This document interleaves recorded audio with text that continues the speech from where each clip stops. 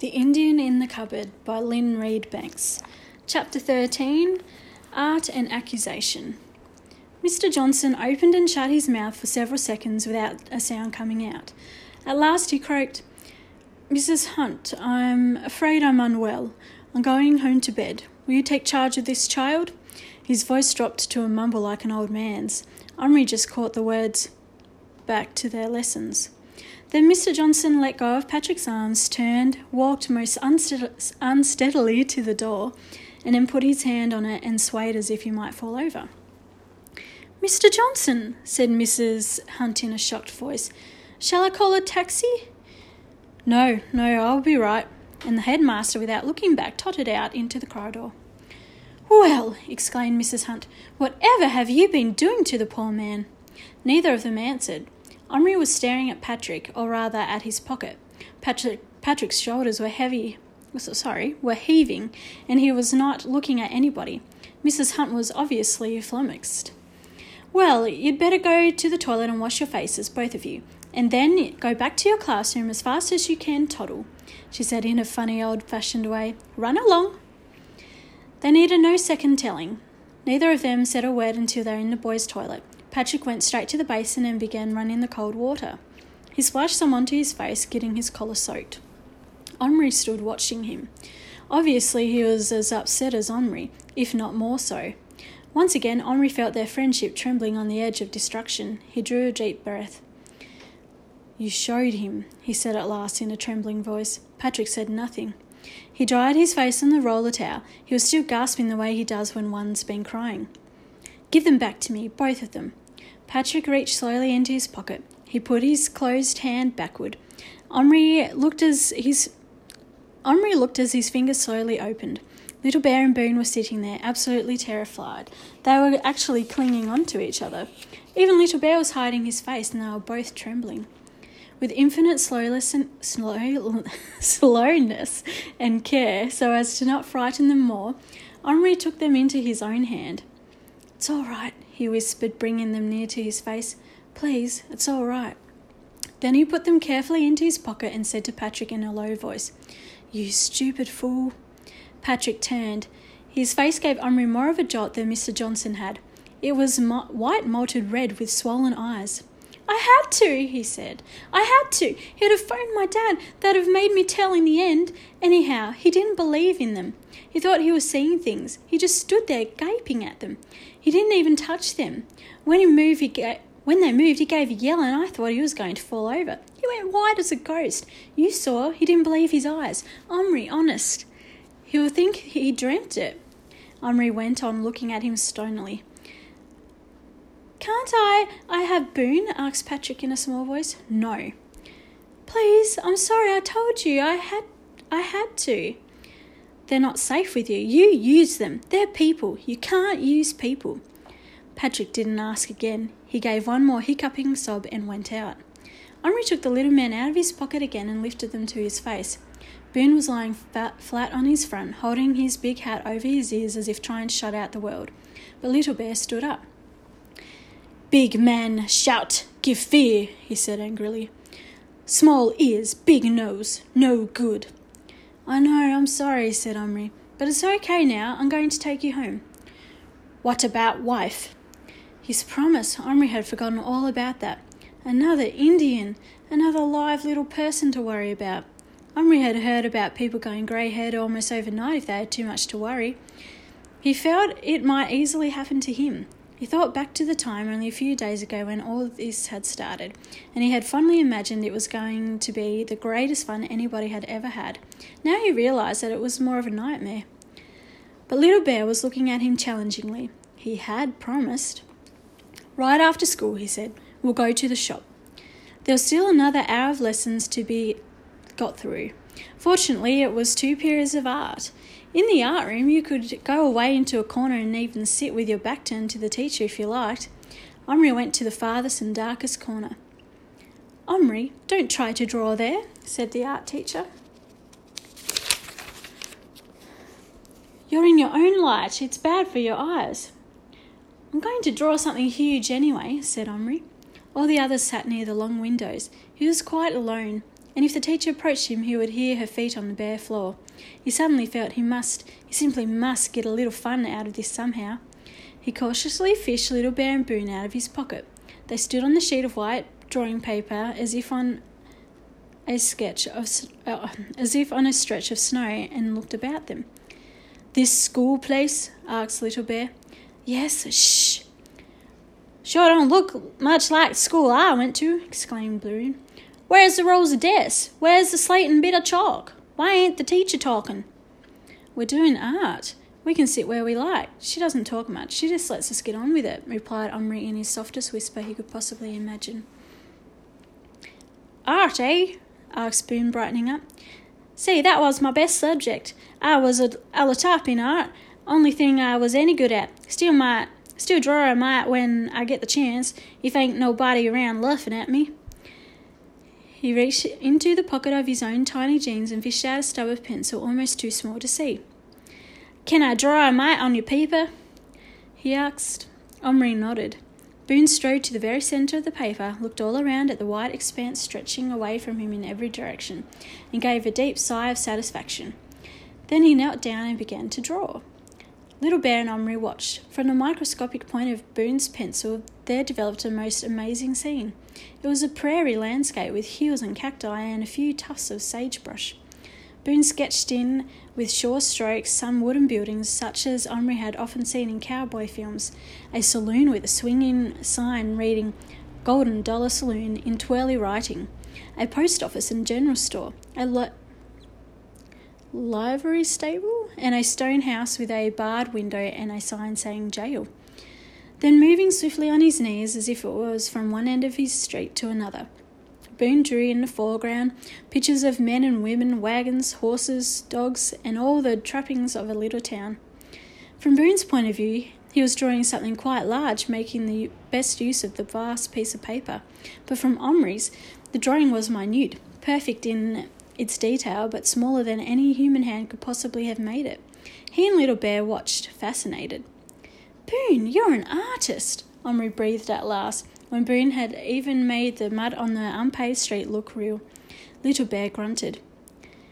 "But not like real place," he said. Boone didn't trouble to answer. In fact, he was so absorbed he probably didn't hear. But Omri frowned. Then he understood. Of course. Boone's town was part of an America that was not thought of during Little Bear's time. "Boone," he whispered, bending his head down, "what year is it? Your town, your time." "Last time I saw a newspaper, it was 1889, said Boone. "There, that's my drawing. Not bad, huh?" "It's absolutely brilliant," said Omri, enthralled. "Omri!" Omri jumped. His two hands instantly cupped themselves over the two men. From the other side of the room, the teacher said, "I see it's no use trying to stop you chattering. You even do it when you're alone. Bring me your picture." For a moment, Omri hesitated, but it was too marvellous to be passed up. He scooped the men into his pocket and picked up the sheet of paper. For once he wouldn't stop to think. He would just enjoy himself. He carried Boone's drawing to the teacher and put it innocently into her hand. What happened then made up for a good deal of the worry and general upset the little man had caused him. First she glanced. At a glance, the drawing in the middle of the paper just looked like a scribble or a smudge. "I thought you were going to be doing something huge," she said with a laugh. "This isn't much more than a..." And then she took a second, much closer look. She stared without speaking for about 2 minutes, while Omri felt inside him the beginnings of a huge, gleeful, uncontrollable laugh. Abruptly, the teacher, who had been perched on a desk, stood up and went to a cupboard. Omri was not surprised to see a magnifying glass in her hand when she turned round. She put the paper down on a table and bent over it, with the glass poised. She examined the drawing for several minutes more. Her face was something to see. Some of the nearest children had become aware that something unusual was going on, and were also craning to see what the teacher was looking at so attentively. Omri stood with the same innocent look on his face, waiting, the laugh slowly rising inside him. Fun? This was fun if you liked it. This was what he'd been imagining. The teacher looked at him. Her face was not quite as stunned as Mr. Johnson's had been, but it was an absolute picture of bafflement. Omri, she said, how in the name of all that's holy did you do this? I like drawing small, said Omri quite truthfully. Small? This isn't small. It's tiny. It's microscopic. Her voice was rising higher with every word. Several of the other children had now stood up and were crowding around the paper, peering at it in absolute stupefaction. Stupefaction. That's a new word. Small gasps and exclamations of wonder were rising on all sides. Omri's held-in laugh threatened to explode. The teacher's eyes were now narrow with astonishment and doubt. Show me, she said, the pencil you used. This took Omri aback, but only for a second. I left it over there. I'll just go and get it, he said sweetly. He walked back to his table, his hand in his pocket. With his back turned, he bent over, apparently searching the top of the table. Then he turned around, smiling, holding up something cupped in his hand. He walked back. Here it is, he said, and held out his hand. Everyone bent forward. The art teacher took hold of his hand and pulled it toward her. You're putting me on, Omri. There's nothing there. Yes, there is. She peered close until he could feel her warm breath on his hand. Don't breathe hard, said Omri, his mouth now trembling on his very lips. You'll blow it away. Maybe you'd see it better through the magnifying glass, he added kindly. Slowly she raised the glass into position. She looked through it. Can I see? Is it there? Can I look? Clamoured the other children, all except Patrick. He was sitting by himself, not paying attention to the crowd around Omri. The art teacher lowered the glasses. Her eyes were dazed. I don't believe it. It's there. How did you pick it up? Well, that's a bit of a secret method I have. Yes, she said. Yes, it must be. And you wouldn't feel like telling us? No, said Omri in a trembling voice. His laugh was on the verge. It was going to burst out. May I be excused? Yes, she said in a dazed voice. Go on. He took the drawing back and tottered to the door. He managed to get outside before the laugh actually blew out, but it was so loud, so overpowering, that he was obliged to go right out into the playground. There he sank onto a bench and laughed till he felt quite weak. Her face! He had never enjoyed seeing anything so much in his whole life. It had been worth it. The bell rang. School was over. Omri brought out the men and held them up. Guys, he said, I enjoyed that. Thank you. Now we're going to the shop. Omri ran all the way to Yap's and got there before most other children had even got out of school. In 10 minutes the place would be full of kids buying potato chips and sweets and toys and comics. Just now he had it to himself, and he had to make the most of the few minutes he had. He went directly to the corner where the boxes of plastic figures were kept and stood with his back to the main counter. He was still holding Little Bear and Boone in his hand, and he put them down among the figures in the Cowboys and Indians box. He hadn't reckoned on Boone's sensitive nature, however. Holy catfish! Look at 'em all dead bodies! He squeaked, hiding his eyes.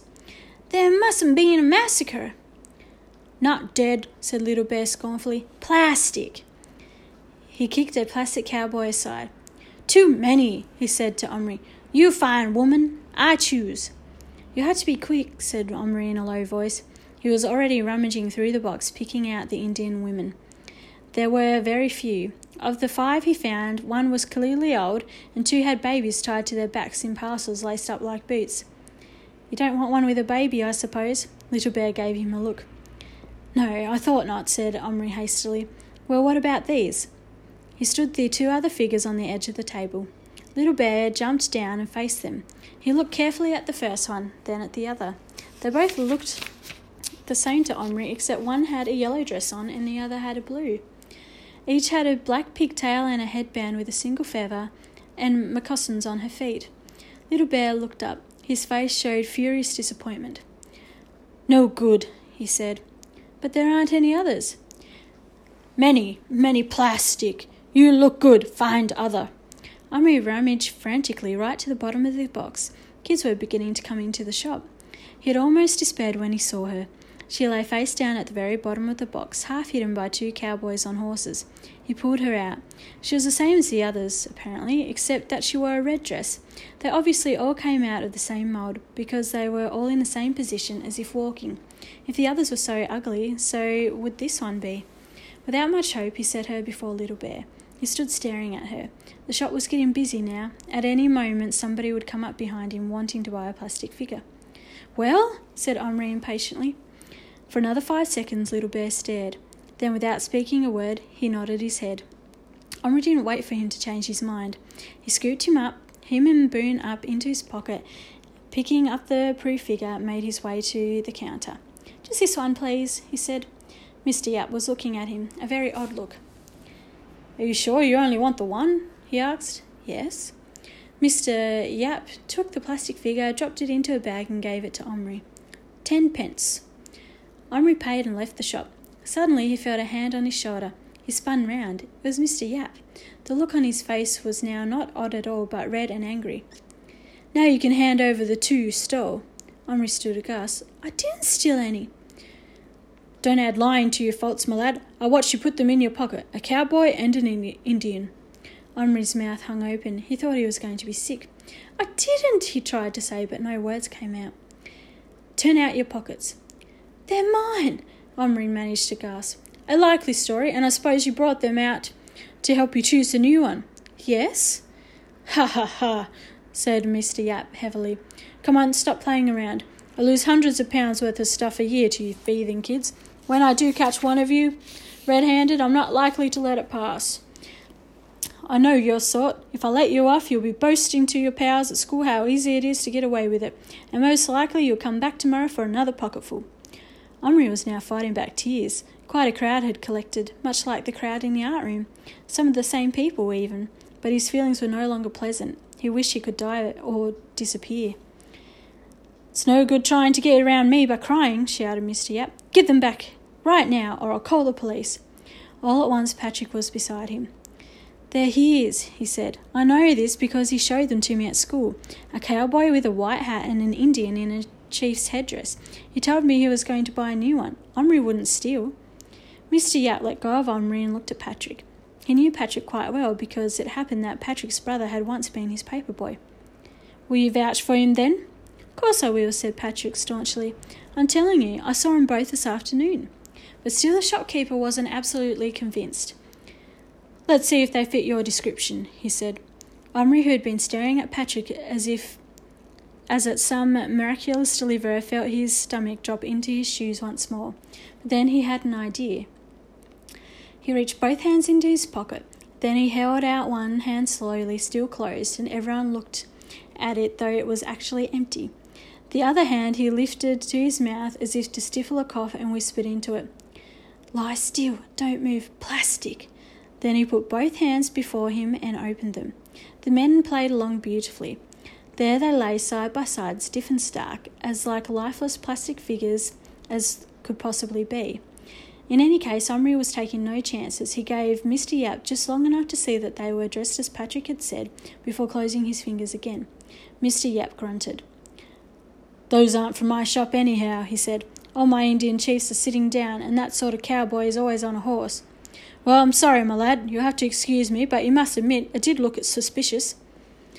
Omri managed a sickly smile. The crowd was melting away. Mr. Yap shuffled back into the shop. Omri and Patrick were left alone on the pavement. "Thanks," said Omri. It came out as croaky as a frog. "That's okay. Have a toffo." They had one each and walked along side by side. After a while they gave each other a quick grin. "Let's give them some." They stopped, took the men out, and gave them each some bits of the chocolate. "That's a reward," said Patrick, "for playing dead." Little Bear then naturally demanded to know what it had all been about, and the boys explained as well as they could. Little Bear was intrigued. "Man think Omri steal, Little Bear?" "Yes." "And Boone?" Omri nodded. "Omri fool to steal Boone," roared Little Bear, laughing. Boone, stuffing himself with chocolate, gave him a dirty look. "Where woman?" Little Bear asked eagerly. "I've got her." "When make real?" "Tonight." Patrick gave him a look of pure longing, but he didn't say anything. They walked along again. They were getting near Omri's house. Omri was thinking. After a while he said, "Patrick, what about you stay the night?" Patrick's face lit up like a bulb. "Could I? And see?" "Yes." "Wow, thanks." They ran the rest of the way home. End of chapter 13.